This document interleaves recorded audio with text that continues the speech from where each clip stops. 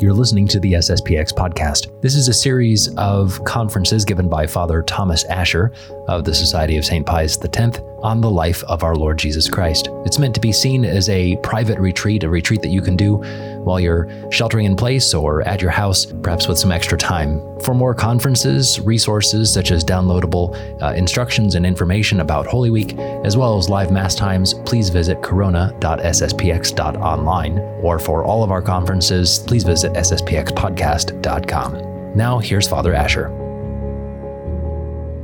So in this meditation, I would like to consider how our Lord deals with sinners. And we're going to do this by looking at the sinful women that we find in the gospel, and sinful women, quote unquote. We have the one that's taken in adultery. We have the other who comes to anoint our Lord's feet when he's at dinner at the home of Simon the Pharisee. Now, when you make this meditation, perhaps you'll want to break it up into two parts. So the first part is the woman taken in adultery. This is from John's Gospel, chapter 8, verse 1 to 11. And the second is the anointing of our Lord's feet, which is Luke's Gospel, chapter 7, verse 36 to 50. So as I say, neither one is very long, but you could probably break this up depending on how fruitful you find your considerations. So I'm going to read through it once, and then we'll begin with the commentary. So John chapter 8, verse 1. And Jesus went unto Mount Olivet, and early in the morning he came again into the temple, and all the people came to him, and sitting down he taught them. And the scribes and Pharisees bring unto him a woman taken in adultery, and they set her in the midst, and said to him, Master, this woman was even now taken in adultery. Now Moses in the law commanded us to stone such a one, but what sayest thou?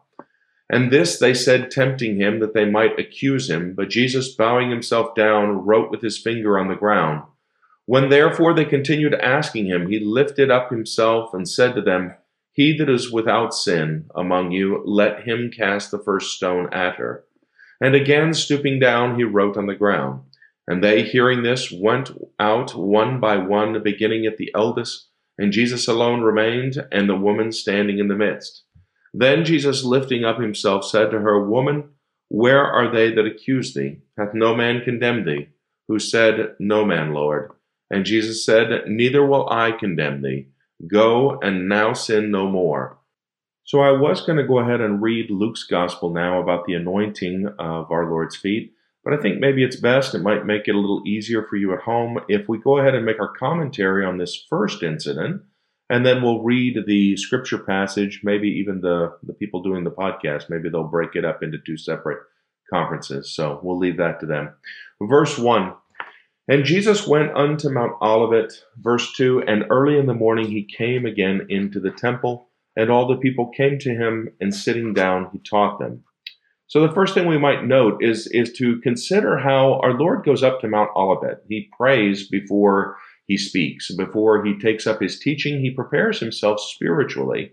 Now, our Lord is there teaching, and these Pharisees are going to come, and they're going to interrupt his teaching. It would be very interesting to know maybe what topic our Lord was teaching on that day, or what passage of Scripture he was commenting on. Maybe had they been listening, who knows, maybe they would have acted differently. But instead, of course, they're too busy watching Jesus as how they might trap him. Now, the lesson that we might draw from this is just to maybe stop and consider how our behavior can be a source of scandal to people, even without our knowing it. A parent is very much under a microscope, in the home. The children are watching to see, what mom or what dad or what big brother does. The priest, certainly is under a microscope, and it's easy for, us to, in positions of authority, if I'm a boss at work or a priest in the pulpit or a parent at home or what have you, that station that is held is going to demand that we set a very good example for those under us. And children or employees or even faithful maybe, they, like the Pharisees, might be trying to lay traps for us in the sense that, maybe somebody has an opinion or an agenda.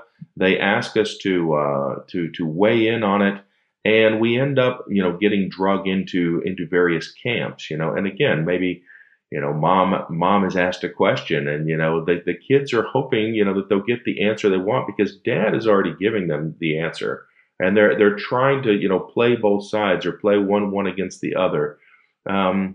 Just something we can maybe think about, making sure we're not doing that, obviously, but then also being on guard not to get drug, as I said, into the various camps or factions, but to stay focused only on our Lord. Verse 3, and the scribes and Pharisees bring unto him a woman taken in adultery, and they set her in the midst, and said to him, Master, this woman was even now taken in adultery. Now, they come and they put her on public trial, and we might maybe learn from this the discretion that we should have when it comes to broadcasting the faults of others. Notice how they address him as master, all right? And that's really a manifestation of their hypocrisy. They don't have any respect for him. They don't follow him, and yet they address him in this in these honeyed words. Let's say we might wonder too. They're dragging this woman in on trial. Where is the man? Why is it that they only bring the weaker one to suffer the consequences of the bad action? Verse 5, now Moses in the law commanded us to stone such a one, but what sayest thou?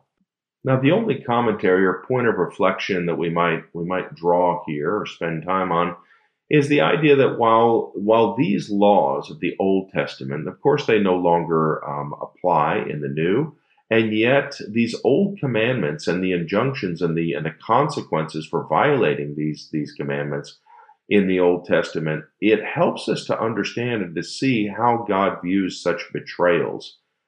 Following our own will, God calls adultery. He speaks about a wicked and adulterous generation that has abandoned their spouse, has betrayed their spouse, which is God. And so too, we might just in passing, comment, in the Old Testament, the child that cursed their parents was to be stoned. And so again, obviously that doesn't apply anymore. All right, those laws have been superseded by the New Testament, by the new covenant between God and his chosen people, his new chosen people. And yet it shows us just how God disdains this kind of behavior, whatever it is. Verse 6, and this they said, tempting him that they might accuse him. But Jesus, bowing himself down, wrote with his finger on the ground. Now we're told that they're tempting him. They're laying a trap for him. Now our Lord has always been the champion of the poor and the lowly and the sinner. And if he says stone her, well then that's going to have the effect of undermining his mercy, and they may fear him or lose confidence in him, these same poor sinners. On the other hand, if he says let her go, it can be a scandal to the just, to those people they're doing their best to follow the law. Either way, he risks losing a part of those who are seeking the truth, either the sinners or the just. And so what does our Lord do? We see that he doesn't rush into an answer. He takes time to reflect. He avoids precipitation, which we are always cautioned against in the spiritual life. But he takes time to reflect and to consider. He draws on the ground. He writes in the ground. And it's been speculated what he was writing. And some of the fathers of the church and some commentators have speculated he was actually writing sins in the ground that the people in the crowd were guilty of having committed. So he's manifesting his knowledge that all souls are open to him. And he doesn't, as we said, he doesn't rush into an answer, but they continue to push him. Verse 7, when therefore they continued asking him, he lifted himself up and said to them, he that is without sin among you, let him cast the first stone at her. And he goes back to writing on the ground. He stoops back down. Now, we can learn a lot from this incident. And I would say that the first thing that we should consider is that anytime we see a fault in someone else, we should really examine ourselves. Instead of rushing to condemn, we should really examine ourselves and see if perhaps we're guilty of the same thing. In particular, when it is something that especially disturbs us. Many spiritual authors have pointed out that which most bothers me in the people around me is often the very faults of which I'm guilty of. And there's something, maybe it's subconscious, I see someone being dishonest or lazy or unjust or whatever, and I get very upset and very agitated and very zealous. I'm ready to strike out. It very often happens that those sins that most upset me are the very ones that I possess. In addition, we can say that, if someone is guilty of certain sins, that person naturally assumes that everyone is that way. If I tend to be lazy, I assume that, well, everybody knocks off, early to go home. And if I'm maybe dishonest, well, I assume that everyone steals from the cash register. Come on, don't tell me you don't do that. You do it. If a person is impure, they assume that everyone is a pervert, or everyone is doing things that are of an impure nature. We tend to project our own faults onto others. And so again, when we perceive that someone around us is doing something wrong, the first thing we should do is examine our conscience. And as I say, particularly when it's something that upsets us greatly. And another thing we must avoid is the idea that somehow we are above certain sins. That happens, we hear about something and we say, oh gosh, I would never do that. And I remember one of our professors saying, never say never, that any one of us is capable of any sin whatsoever, were it not God's grace that preserved us. The old expression, there but for the grace of God go I. Terentius, speaking in ancient times, he said, I am human and I consider nothing human is alien to me. We know that we are all weak. We know that we are all wounded by original sin. We know that put in a bad situation, extreme poverty, extreme duress, extreme danger, any one of us, again, we're capable of pretty much any sin.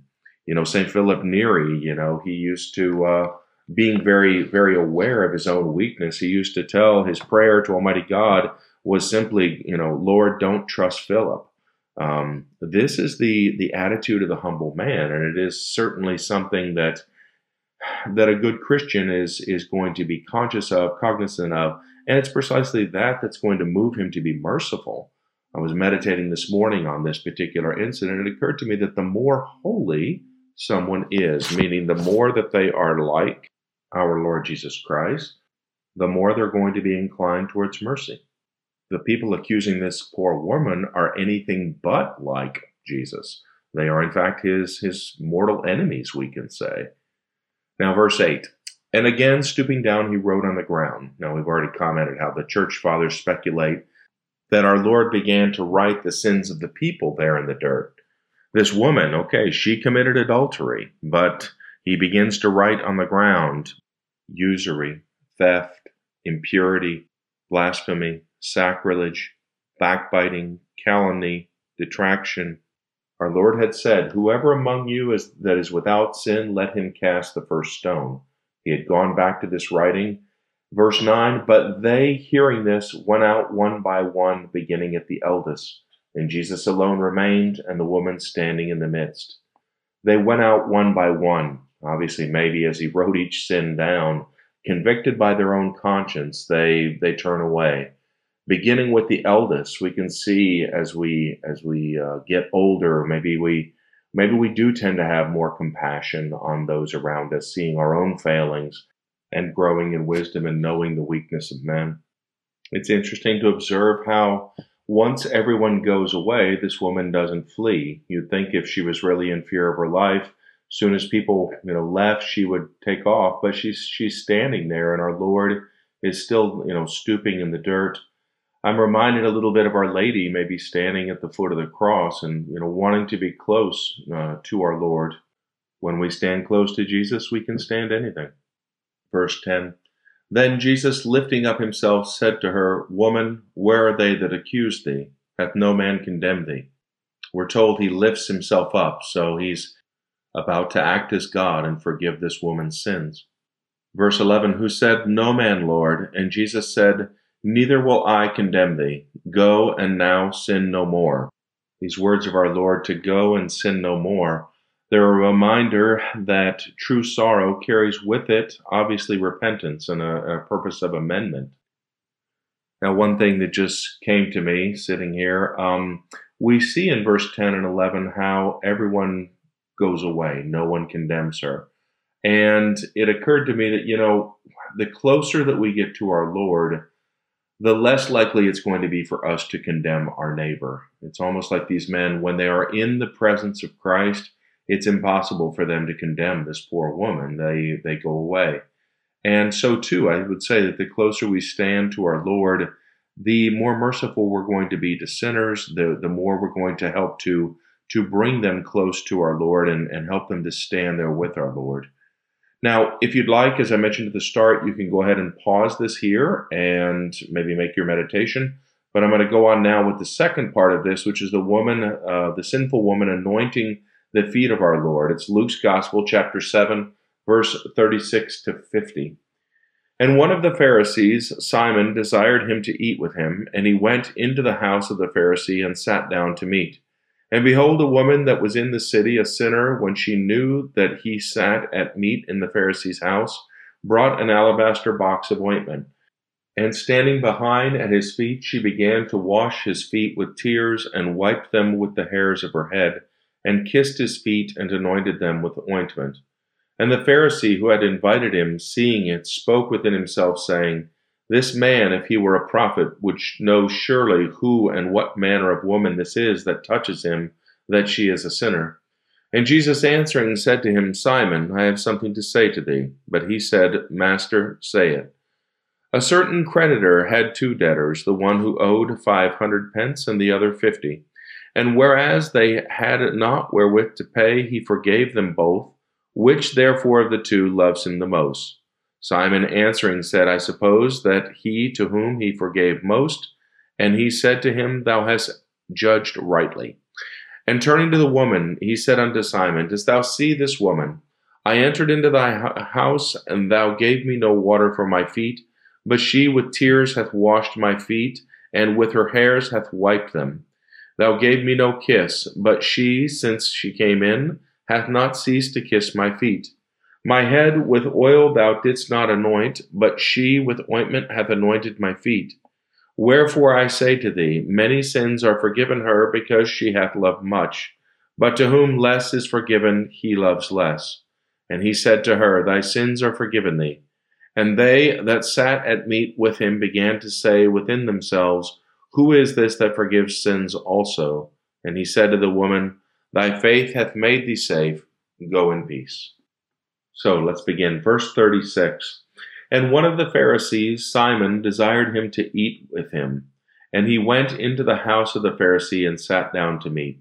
Now, typically in the gospel, we see that the Pharisees are the enemies of our Lord, but on the other hand, there were some who were good. And we're told that this one desired to eat with him. Now, on first reading, we might say, well, perhaps this is one of the good ones. But then we remember that in our Lord's Passion, remember that Herod was desirous of seeing our Lord as well. Is this individual inviting him out of a real goodwill, or is he perhaps trying to trap him? So he goes into the house of the Pharisee. He doesn't hold himself aloof. He's willing, to meet the person, let's say halfway. And yet we see that Simon, for whatever reason, he fails in the hospitality that should have been shown to any guest. Was this out of human respect for other people that were maybe there present?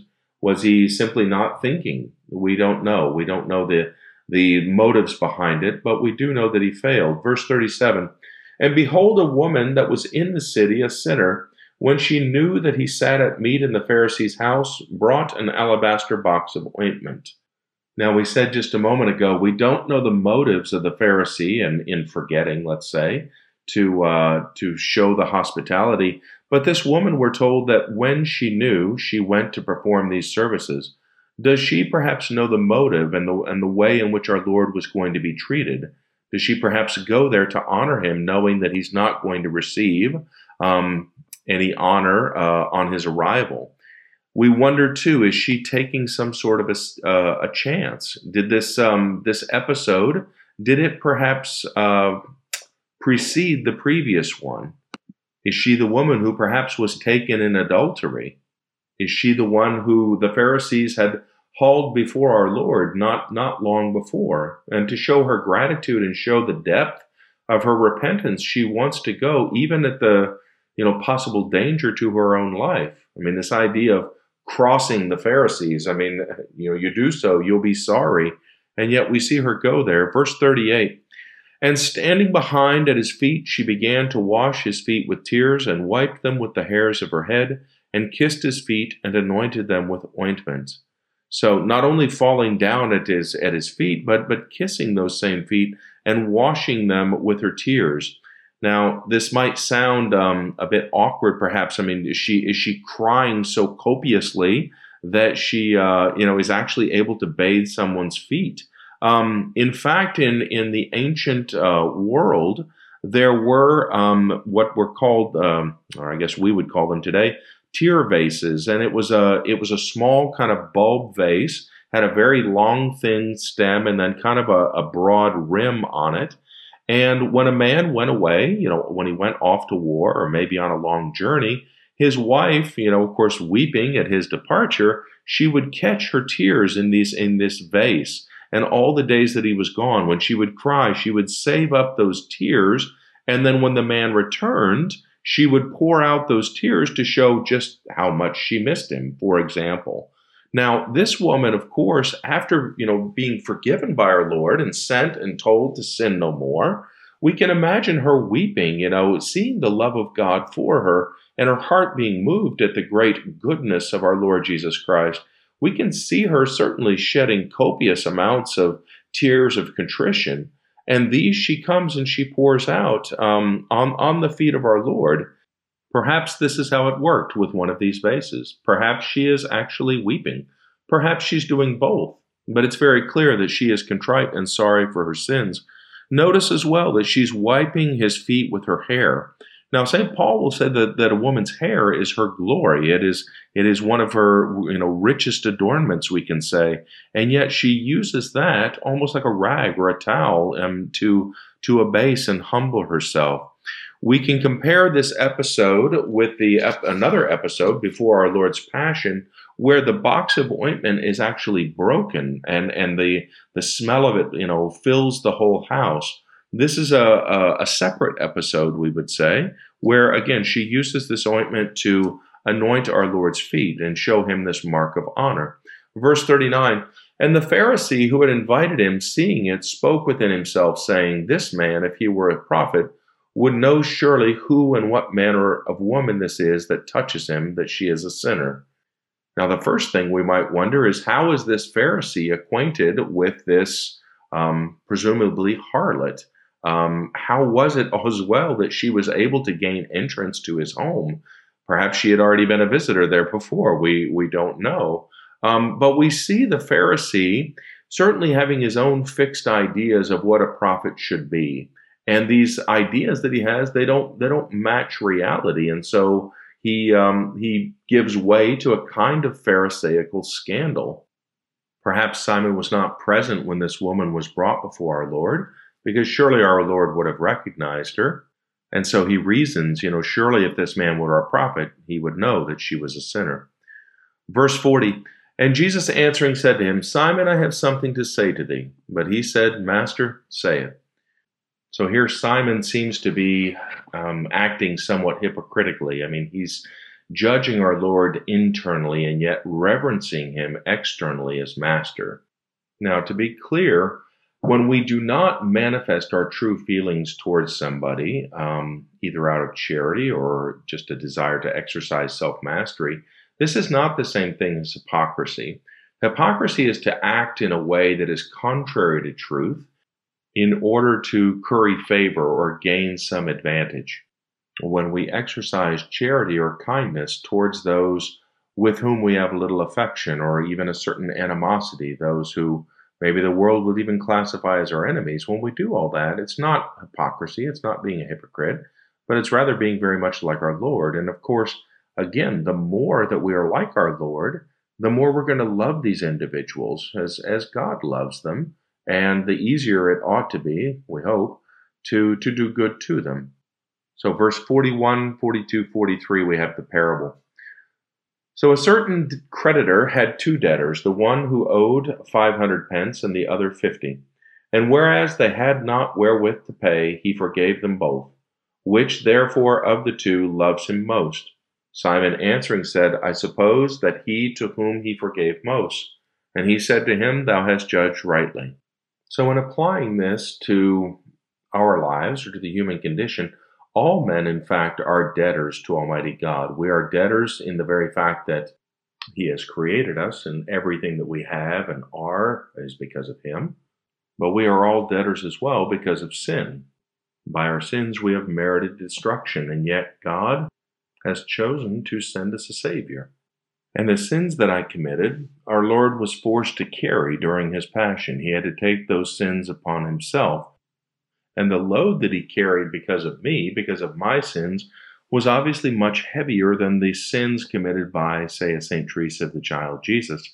And that being the case, you would expect that my love for Him would be that much more, knowing that I caused Him that much more suffering, and knowing how much more He forgave me than He forgave some other person who is also a sinner, but obviously is not nearly as sinful as you or I. Now, this is precisely the application that our Lord makes in verse 44, 45, 46, and 47. And turning to the woman, He said unto Simon, Dost thou see this woman? I entered into thy house, and thou gave me no water for my feet, but she with tears hath washed my feet, and with her hairs hath wiped them. Thou gave me no kiss, but she, since she came in, hath not ceased to kiss my feet. My head with oil thou didst not anoint, but she with ointment hath anointed my feet. Wherefore I say to thee, many sins are forgiven her, because she hath loved much. But to whom less is forgiven, he loves less.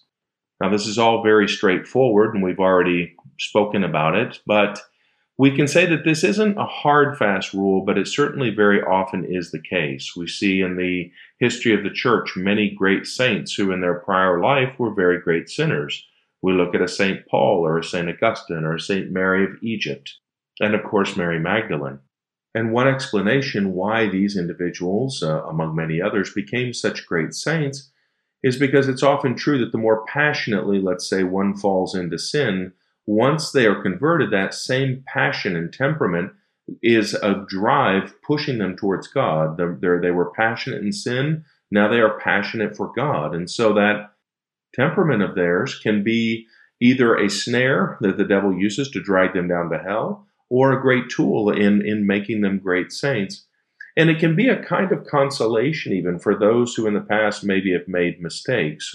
It's almost a kind of an edge, we would say, that person would have over somebody who had never sinned or never strayed. This is because such an individual has more motive to love, since they see better the goodness, mercy, and love of God for their soul. Verse 48, 49, and 50, And he said to her, Thy sins are forgiven thee. And they that sat at meat with him began to say within themselves, Who is this that forgives sins also? And he said to the woman, Thy faith hath made thee safe. Go in peace. These people that Christ is dining with, of course, again, they are scandalized because he dares to forgive sins. And they ask, quite rightly, who can forgive sins but God? This is the same question that a Protestant might ask when he hears that a Catholic goes to confession and the priest forgives him his sins. He would say, who can forgive sins but God alone? And of course, the answer is that when we go to confession, it is God that forgives our sins, using, of course, the instrument of the priest. And why is it this way? Well, this is because our Lord has instituted it as such. Christ gave to the apostles and their successors the power to bind and to loose, to forgive or to retain sins. And of course, our Lord, he can forgive sins without the person necessarily going to confession explicitly, because Christ can see the heart and he can see the true contrition that's there. For the priest who can't read the souls, obviously, this contrition must be manifested in words and actions of the penitent. Our Lord tells her that thy faith hath made thee safe. We can compare these to the words that our Lord spoke to Jairus, only believe and she will be safe. And at the same time to the woman with the issue of blood, that her faith had made her whole, making one safe, making one whole, making one complete. But of course, it isn't just a faith alone, but it's a faith that moves us to act. Our Lord says elsewhere that if you know these things, blessed are you if you do them. And St. Paul, writing to the Romans, for it is not those who hear the law who are righteous in God's sight, but it is those who obey the law who will be declared righteous. So it is not just faith, but faith living by charity and following the will of God and the laws of God in the church that He established. So, in looking at sinners and the way that our Lord treats them, our purpose here has been mainly to show ourselves, to remind ourselves of the goodness and the mercy of God, and remembering always that Christ's example is one for us to follow. We are meant to be merciful. We are meant to bring others to Christ. And again, we do that with a true charity, not telling sinners that, hey, it's okay to sin, but trying to pull them from the depths of sin, firstly by our prayers, then by our sacrifice, then by the good example of the life that we lead. And then finally, after all of this, when grace has prepared the soil of their souls to hear it, a prudent, gentle, humble, and above all charitable admonition. So, as I mentioned at the start, if you want to break up these two scenes into two separate meditations, you're certainly welcome to do so. If there's one perhaps that speaks to you more than the other, you can certainly focus most of your meditation time there. But whatever you do, again, try and learn from the example of our Lord and see how we might apply this in our life. Take care and God bless you.